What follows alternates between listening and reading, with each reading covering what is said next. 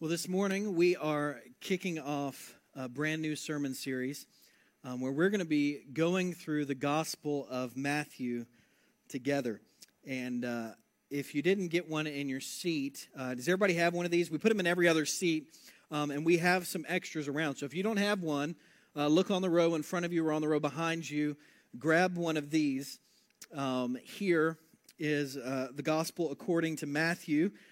This is an English Standard Version scripture journal of it. And inside you'll also find a bookmark with a reading plan in there. And this is our gift to you this morning. So we want you to take this home. And during this next season, we're going to be reading it together. And we're kicking off this sermon series looking at the Gospel of Matthew, really in the season of Lent, leading up to Easter. And we're going to wrap up the week after Easter. We're doing this for a few reasons. And we've given you the reading guide for a few reasons. And number one is we want to be a church that is rooted in God's Word and led by the Spirit of God. And so I believe that as we dive deeper into the Scriptures together and pray for the Holy Spirit to illuminate the Scriptures and for God to speak to us through them, I believe that God will do that. And so we want to make it simple for you. So we've given you your very own copy. And, you can read it on your phone. You can read it however. You don't have to read this exact version. We just want to equip you and empower you to read God's Word. And so you'll also see the reading guide in there. It starts tomorrow, so you're not behind yet. We know some of you might have said you want to read the Bible in a year in January, and you've already fallen off the wagon. That's okay. Welcome back. Or you might have had a devotional practice, and it's kind of gone by the wayside. We want to, when I go to the gym, I like to be told what to do. I don't like to go in there and have to figure it out. And so tomorrow morning, you don't have to figure out what to do with your quiet time and your devotional time. You can read it in Matthew chapter 1 to 17 tomorrow. And Saturdays and Sundays are not on here, so you can use those days to catch up. And during the sermon series, we're going to be touching on readings that you're going to be hitting as well. And so we want to make it easy for you, so we've given you that reading guide. And then finally, we've given this to you because we want you to not just read the Scripture, but if you notice on the right side of the page, is a journal. So you can make notes, you can circle things. We don't want you to just read. We also want you to ruminate on the Scripture. And you might be familiar with how people ruminate, but my friend J.D. Walt, in one of his devotionals, he talked about how cows ruminate also. Last week, y'all got a livestock lesson. I'll give you another one this week. Cows ruminate, and the way cows ruminate is a cow will eat, grass or whatever, and then cows have 4 stomachs.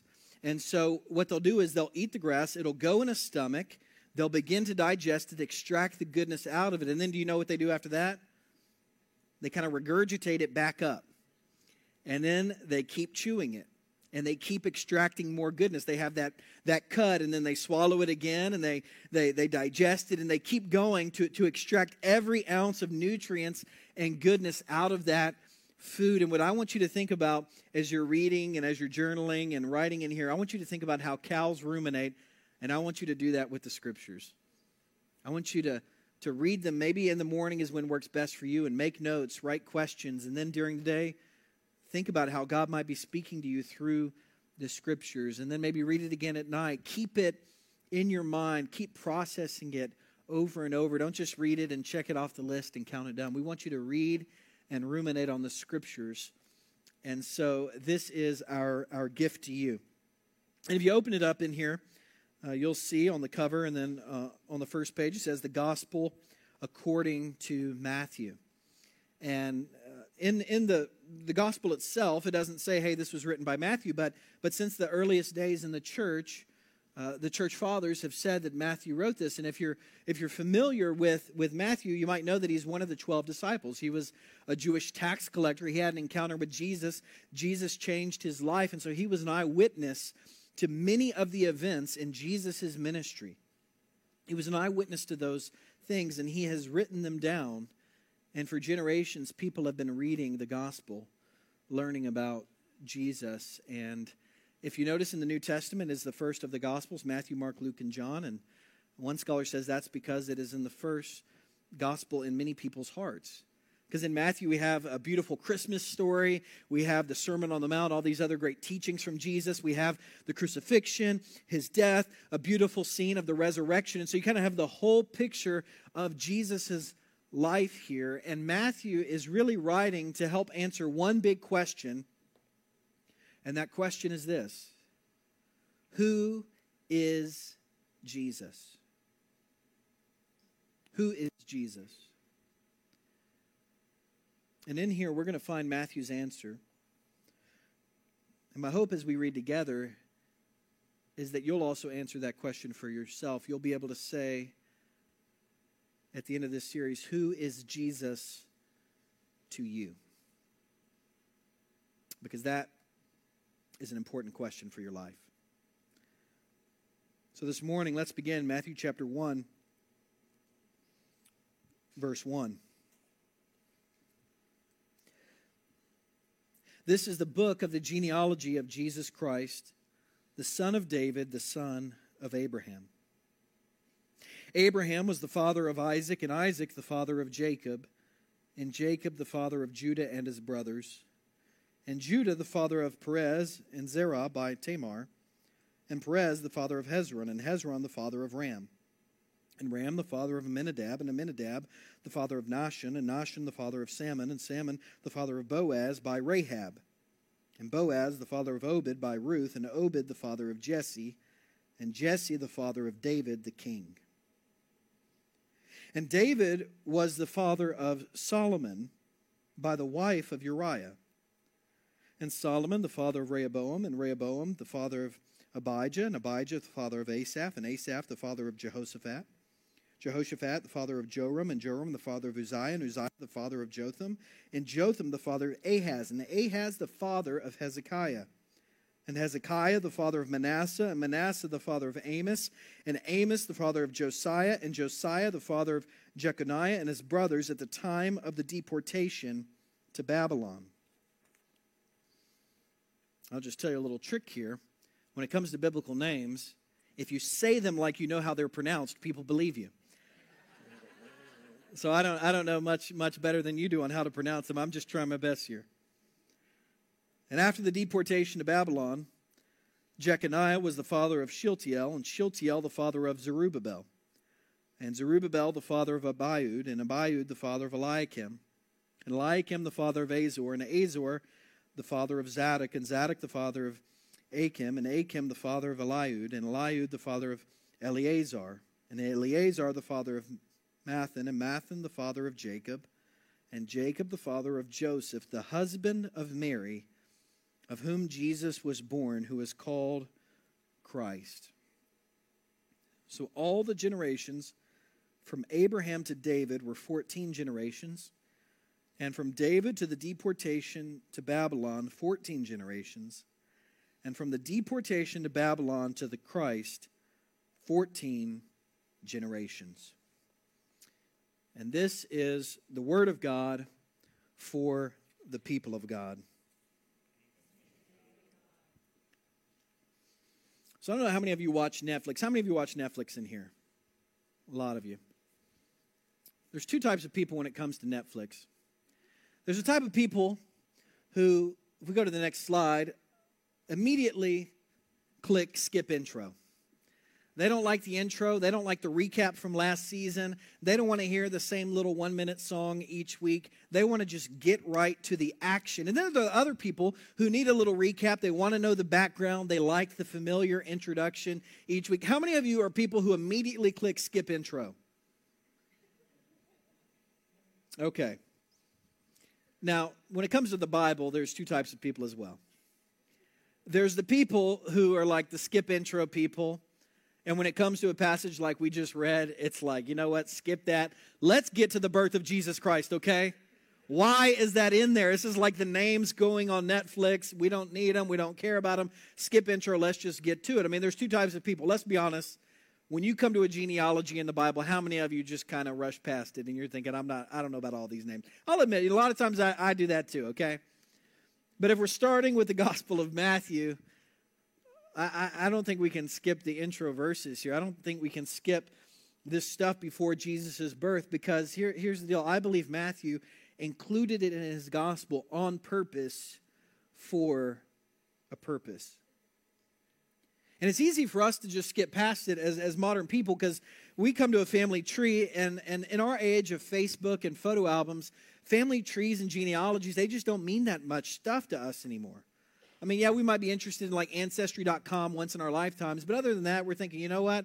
I know a lot of my crazy family members, and I don't really want a map of them, okay? I just want to put them back in the back. But for ancient people, and really people even generations before us, in recent history, family trees and genealogies were a very important part of culture. Because family trees and genealogies, as people look to the past, it helped them understand their identity in the present. And so families would gather around campfires and they would tell stories about their ancestors, about their great-grandparents, about where people had come from, where they had migrated from, the accomplishments of their family. And it gave them a sense of who they were in the world. It helped orient them and root them in their lives. And it only did that for families. I mean, it also was a way like families judged other families by their family tree. And if you grew up in a small town, maybe you experienced this as well. Like you started dating one of the Anderson boys and your mom said, I don't know about those Anderson boys, you know, because they had a reputation in the county.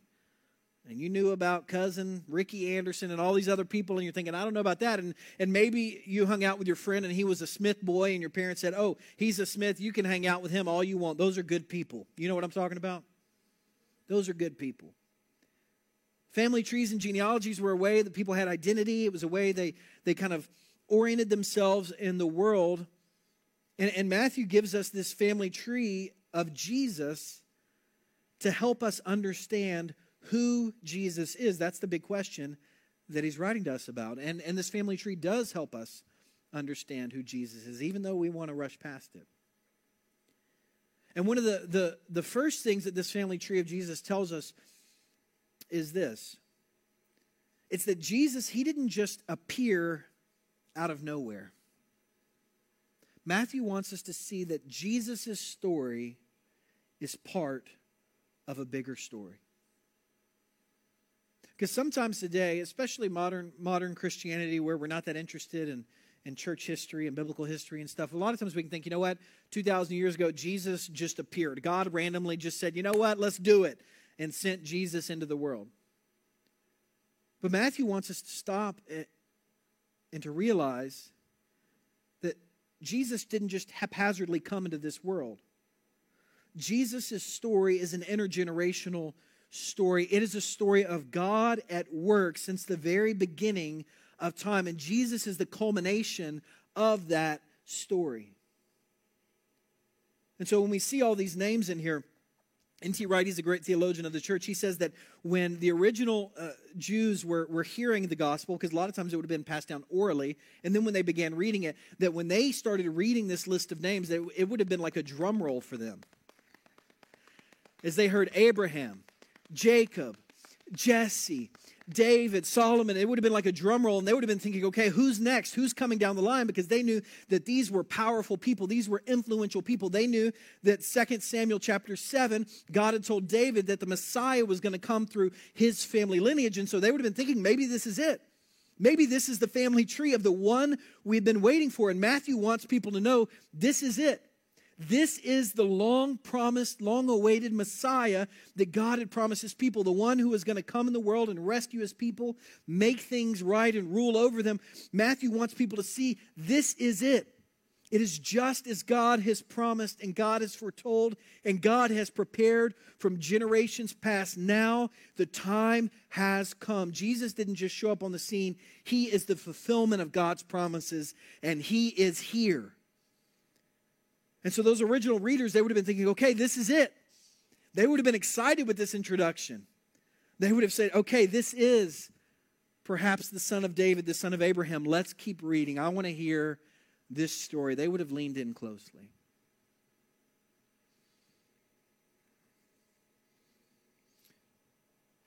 But there's something else interesting with this family tree when you look at it closer. And you kind of check out some of the names here of who's included and who's not included. And when you look at who's included and who's not included, things get interesting because obviously this isn't every relative of Jesus. This isn't every single person on his family tree. Matthew has selected some people. Some people are there and some people aren't. And, we do the same thing with our family trees. sometimes we tell other people about people on our family tree, and other times we just don't mention them. I mean, maybe you have like a crazy cousin at family gatherings. You don't tell everybody you're related to him. Or you have a cousin who's known in the community. Maybe he's been in and out of jail, and you're like, maybe you're a little ashamed of him. You're like, I just don't want to be associated with them. Or maybe you have some distant relatives. This week I was talking to Emily's father, Doug, and it's my wife's father, and he is the family genealogist on her side. Now, in my side of the family, it's my grandmother. I don't know if this is just unique to my family. Do all your families have like one person who's interested in genealogy in the family tree, and none of y'all care? Okay, are you the genealogist in here? Raise your hand if you're the genealogist. We're going to have you track us. Okay, yeah. So if you want to know about your family and all the baggage, you can ask them and they'll dig it up for you. So I said, Doug, who on Emily's family tree is the person like that has a reputation, maybe, is not the most savory of characters? And he began to tell me about John Perkins Rawls Sr. I think we have his photo here. Born in 1822, Greensboro, Georgia. Went to med school in Augusta, then moved to Gadsden, Alabama, where he was a doctor, a Methodist minister, actually. 8 children. So far, so good. And then he went on to say, well, he was a member of the Alabama State Legislature when they voted to secede. He was a slaveholder. He was a proponent of segregation, and he opposed Reconstruction. And so when it comes to somebody like John Perkins Rawls Sr., when Patrick has to do a book report on a relative, like we're probably not going to give him this guy to go to his school class and tell them about. We're going to be like, you know what, let's give him somebody else. We just don't want all the complicated conversations and stuff. We'd probably tell them about, instead of this guy, we'd probably leave him out and tell about maybe Caleb Rawls, who is another one of Patrick's relatives, my wife's relatives, who invented a strain of the apple called the Rawls apple, which when mixed with the Red Delicious makes the Fuji apple. Right? That's a cool story. One of our ancestors helped make the Fuji apple that you buy in the grocery store today. We're like, you know what? That's a good person to do a book report on for like kindergarten, okay? Not John Perkins Rawls. We're just going to like leave him out. Like there's some people, a lot of times you'll like lean in and tell everybody about that one, maybe lean out, not tell everybody about that one.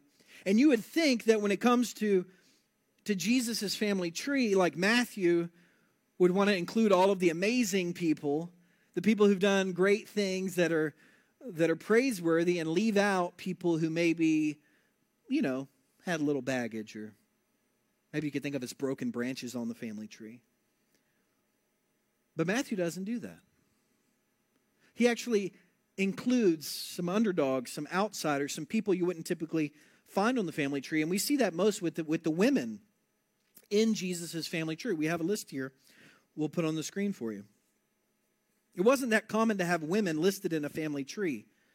So it's significant that Matthew lists them here. And he mentions Tamar, who was a widow twice over, who was impregnated by her dead husband's father while she was dressed as a prostitute on the side of the road.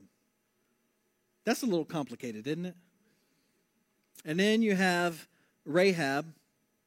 Rahab in the Old Testament is known as a prostitute who hid Hebrew spies. In the New Testament, she's labeled as a harlot. You have Ruth. Ruth was a Moabite who was a group of people. They weren't Israelites. They were actually a lot of times considered their enemies, and they were known as idolaters. And so she was a Moabite, and so it's not that common to have someone like her on the family tree. And then you have Bathsheba. Bathsheba's not even named in the genealogy directly. It just says the wife of Uriah. And now, if you know anything about Bathsheba, it's a bit of a complicated story. This is the woman King David saw and said, I want her. They had an adulterous relationship together. She got pregnant. And then he was like, oh, she's married. And her husband's out on the battlefield. Okay, let's just get him killed. So like had her husband killed and they had a baby.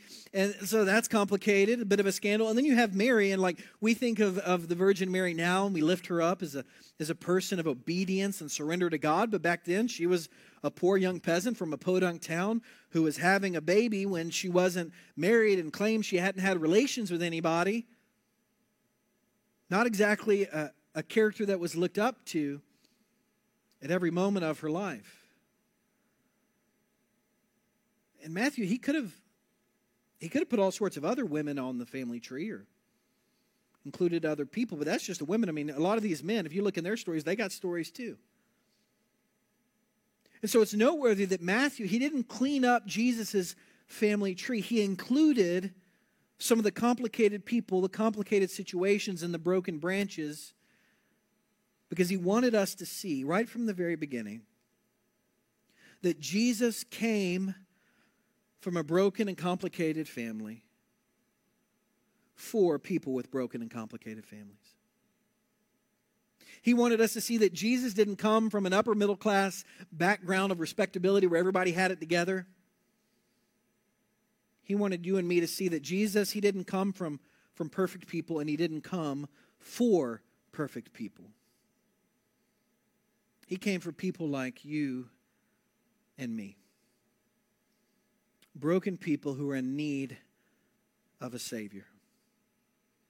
Broken people who are in need of saving. So this morning, if you feel like you kind of have a broken life, Jesus came for you. That's the good news.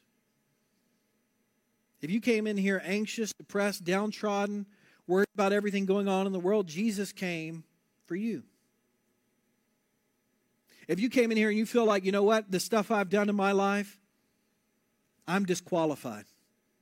I'm disqualified from being loved by Jesus or being used by God in this world. Jesus came for you. If you feel like your life is boring and you don't have a sense of purpose, Jesus came for you.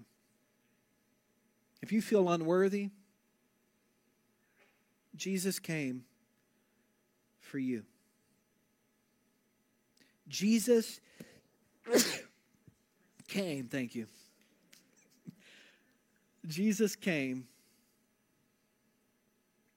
from a broken group of people. While he himself was sinless, his family tree has plenty of sin on it. He came from those people. He came for people like us. He came so that we could be part of his family. And I don't know about for you, but that's good news for me. And so my invitation this morning is, it's pretty simple. It's an invitation for you to come on this journey with us. To spend this next season in the Gospel of Matthew looking at who Jesus is. If you're watching online, DM us your address. We'll mail you a copy.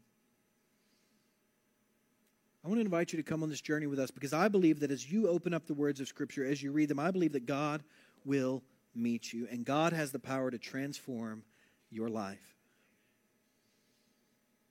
I know that's the story of one of my friends, Juan Quintanilla. Juan, he grew up in Mexico.